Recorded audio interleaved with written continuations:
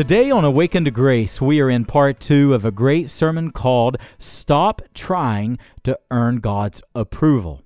Do you ever feel like you just don't measure up? Do you ever feel inadequate spiritually? Do you ever feel like you are not good enough for God? So many of us feel like we need to earn God's approval. Well, friends, the whole point of the book of Hebrews is that we can enter into this rest that God has for us. What did Christ say? Come to me, all ye who are heavy laden, you who are burdened and heavy laden, and I will give you rest. Friends, there is a salvation rest to where you and we can stop trying to earn our salvation or approval from God. I'm going to show you that today, and I can't wait to share Scripture with you. Let's go Hebrews chapter 4, part 2 of Stop Trying to Earn God's Approval.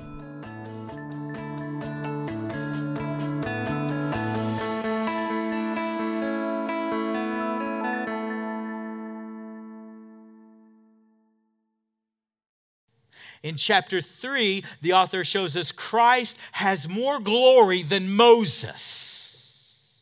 That would have made the Hebrews gasp. And what the Holy Spirit is doing is systematically, He is taking everything in Judaism, everything that was held dear under the Old Covenant, He's comparing it to Christ, and everything just falls away, and Christ eclipses it all. Amen. So what Joshua chapter 4 was unable to do, what Moses was unable to do, what angels are unable to do, what prophets are unable to do, Christ is able.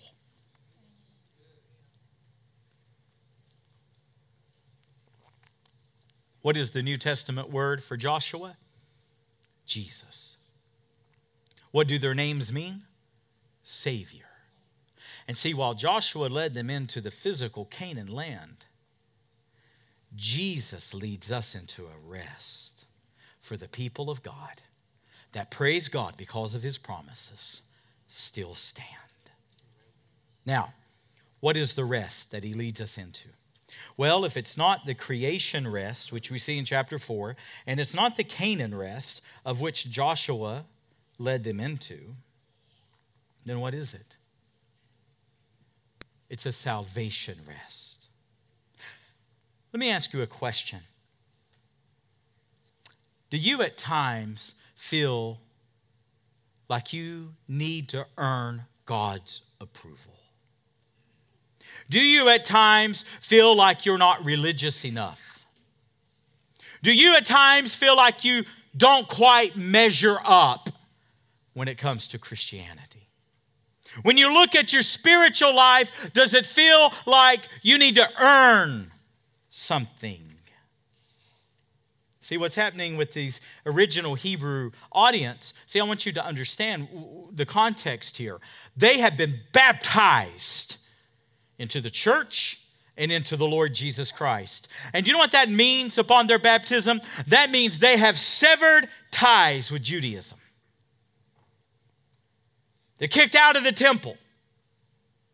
There's no more animal sacrifice for them. There's no more going to the priest for them. They're on their own spiritually. And you know what many of them were beginning to feel like? Many of them were beginning to feel like they were not religious enough. And so they needed to go back to those old ways. They needed to go back to those old habits, go back to that old lifestyle. And the author says, no, you're going back to shadows. No, take hold of the reality, which is Christ. You and I are in the same potential danger. Some of you never feel good enough. Oh, Holy Spirit, speak to us right now, Spirit of God. Some of you feel so inadequate. You'll feel like you'll never measure up. You feel like you'll never be good enough for God. And somewhere way deep down inside your soul, you feel like you must always earn with God. You feel like you must always make greater attempts with God. You feel like you're always behind the 8 ball with God. No, do you know what the rest that God is speaking of? Do you know what the rest that Hebrews teaches? It is a rest from all religious attempts. It is a rest from trying to merit your own salvation. It is a rest from trying to earn approval from God. It is the rest that Jesus said, "Come to me, all ye who are weary and heavy laden, and I will give you" what? Rest. What Joshua could not do, Jesus can do. Amen.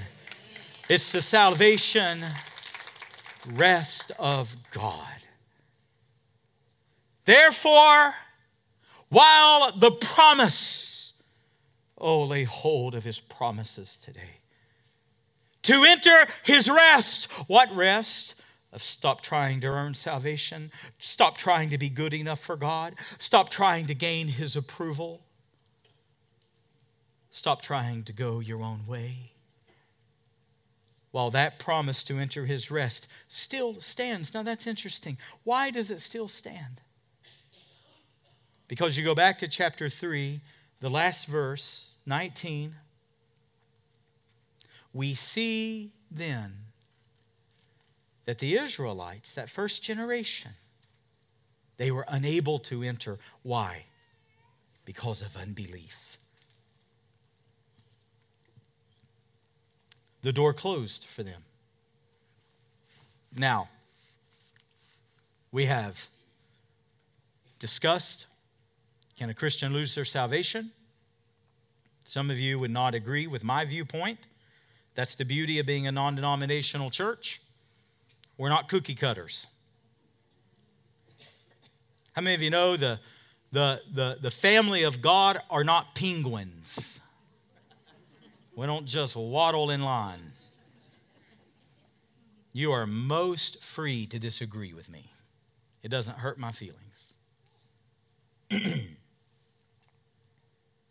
But one of the viewpoints I have, that Israel, although they failed to obtain the promise, although they failed to truly believe God, although they greatly offended God and they provoked him, as Scripture says, he didn't send them back to bondage. The Lord chastens those whom he loves. And anyone that he doesn't chasten is an illegitimate child. They don't belong to the Lord. But if you belong to the Lord, you're going to be disciplined by God. Amen.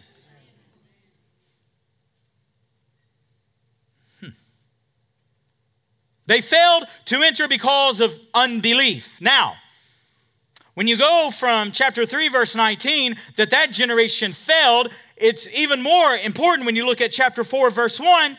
The promise still stands for us. The invitation is still there. The opportunity is still there to follow after God, to not let unbelief into our heart. And what did we say last week?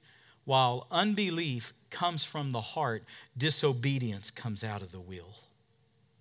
And that's the sure progression.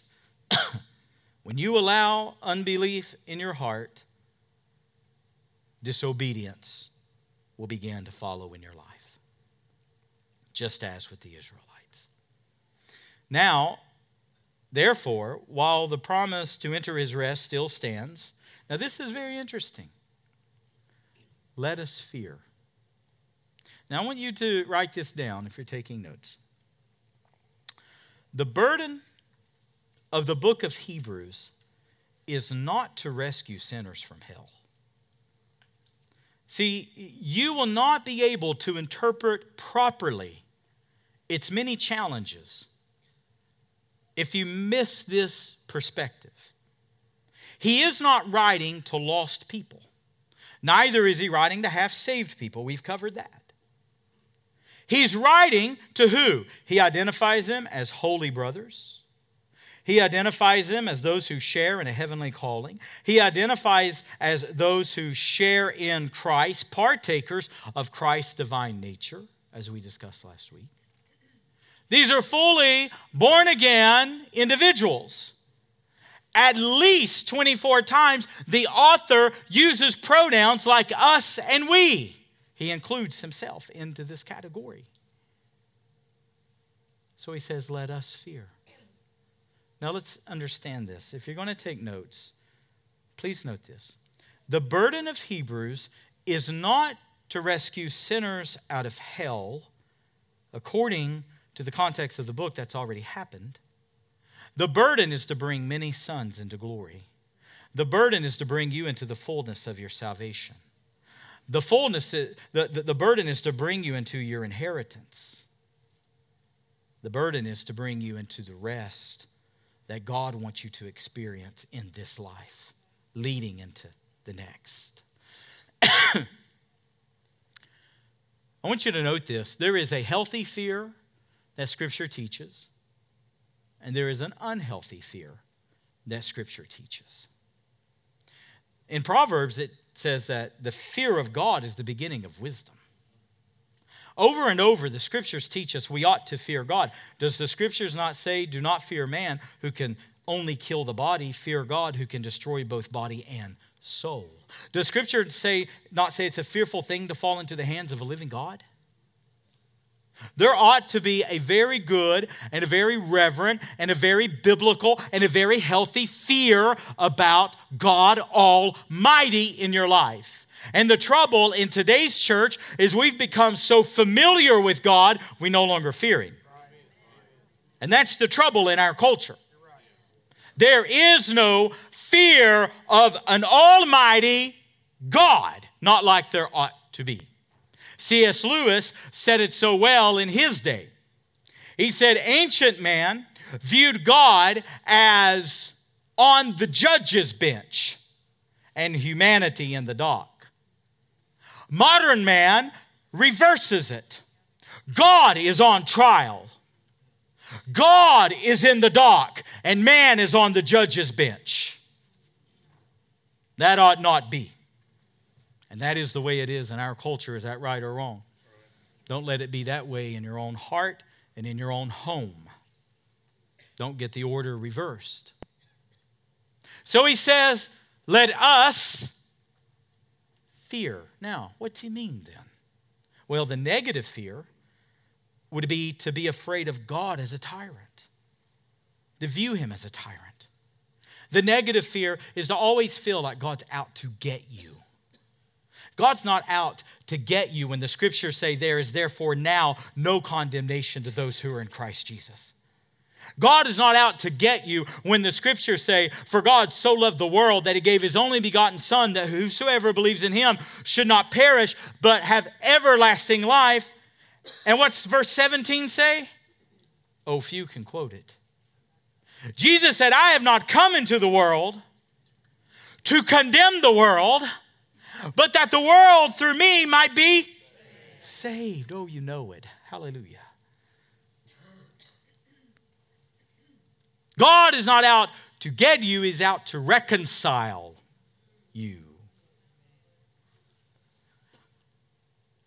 So the negative fear is always looking over your shoulder, always feeling like God's angry at you, always feeling like you don't have God's approval.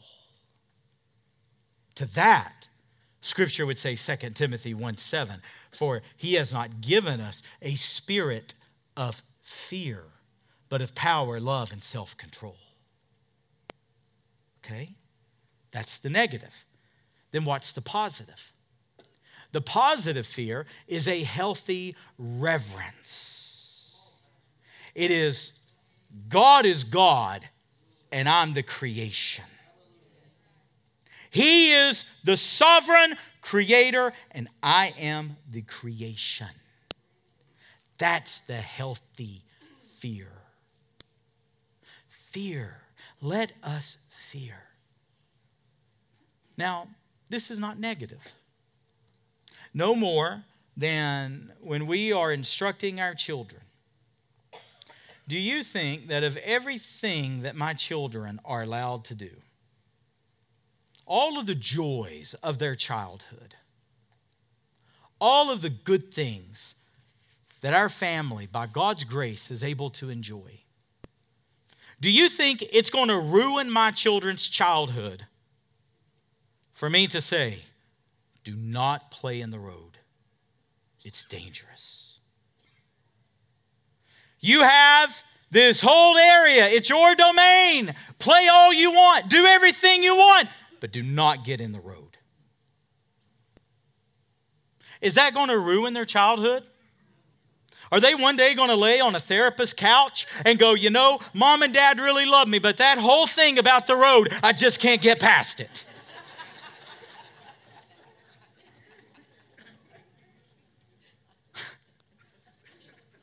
Don't misunderstand the scriptures. Listen, of all that you enjoy in Christ, of all the treasure that is yours, of all the joy that there is in Jesus, it's not a negative to fear an almighty and living God. Amen? It's good. It's healthy. It's right. It's biblical. And yet it's missing out of so many of us. Let us fear.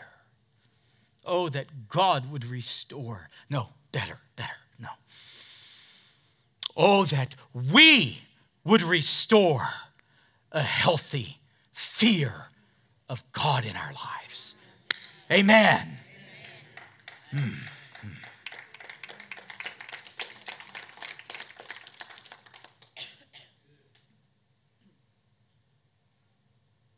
Let us fear lest any of you. And who's he talking to? Holy brothers. Those who share in a heavenly calling. Let us fear lest any of you should seem, isn't that interesting, to fail to reach it. What's the point? I think the whole point of that clause, and you should write this down, you cannot coast in your faith. You can't do it. Oh, that God would grant us a white, hot zeal for the glory of God. Oh, that God would grant us a white, hot passion for the glory of God. Verse number 2. For the good news was preached to us just as to them. Now, that's confusing. You mean good news was preached to the original Israelites? Yes. Huh. See, the indictment of chapter 3 is that they saw the works of God for 40 years in the wilderness. And for 40 years, they did not believe God. Now, I want you to think with me for a moment. Say amen if you're thinking with me. Amen. Not thinking about lunch, thinking about the scriptures. Okay. Now, follow me on this. What an indictment. What did the Israelites see? They saw the 10 plagues of Egypt, and not one affected Goshen where they lived. They saw the death angel come upon the entire land and kingdom of Egypt. And the people of God applied the blood to the doorpost of their homes, and the death angel did not take a one of God's people. They saw God harden the heart of Pharaoh. And God made that wicked man let God's people go. And they came out of Egypt with all the spoil and all the plunder of Egypt. They came out with all their livestock and all their cattle and all their little ones and all their gold. And they came out with it all. And what did they see? When they came to the mighty Red Sea, they saw God divide the waters and they marched across on dry land. and they saw God utterly wipe out their enemies forever. Every night they saw a pillar of fire leading them. Every morning they saw a cloud guiding them. They saw the glory of God shine on Moses' face on Mount Sinai to the point they had to veil his face because the glory was so bright. They saw manna, the literal angel's food, come down from heaven every single morning. And the scriptures say everyone ate their fill, whether an individual ate much or whether an individual ate only little. They all had their fill. God fed them with quail. God brought water from a rock. And for 40 years, their shoes never wore out. Their clothing never wore out. For 40 years. Here's what I want you to write down. Out of everything they saw, now listen, if any generation should have had strong faith, it was the Israelites, the nation of Israel. But here's what I want you to see. All the things that they saw should have drawn them toward the living God. Instead, it led them away from him. Isn't that interesting? The good news was preached to them, just as it is preached to us. But let me ask you this question. For us to not believe the promises of God, for us to not lay hold of the promises of God, now listen, you and I never crossed the Red Sea, but we are indwelt by the Holy Spirit. You and I have never seen the stone tablets of the commandments of God, but you and I have the precious Word of God. You and I never saw water out of a rock. We've never ate manna from heaven. We never saw the bronze serpent on the cross. But let me tell you what we do have. We have the death, we have the burial, and we have the resurrection of the Lord Jesus Christ.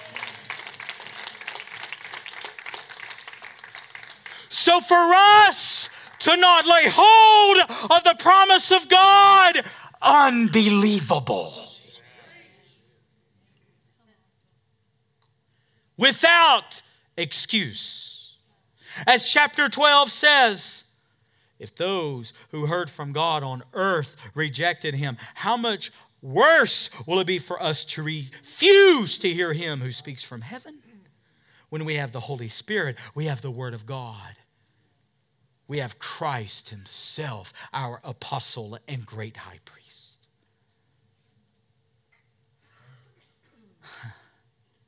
Wow.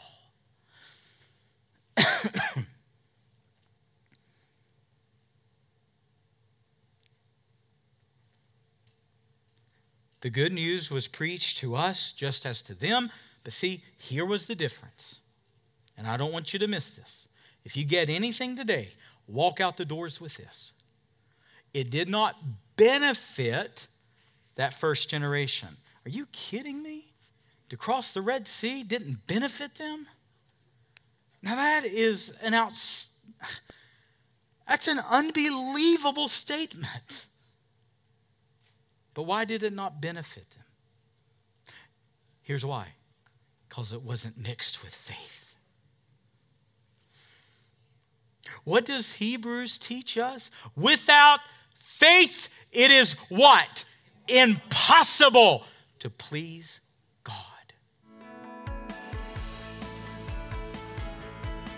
Have you visited my online store where you can find books, music, sermon series, and so much more? I hope you'll go there today, awakentograce.com/store, and keep checking back because our resources that are designed for spiritual growth are always growing. awakentograce.com/store.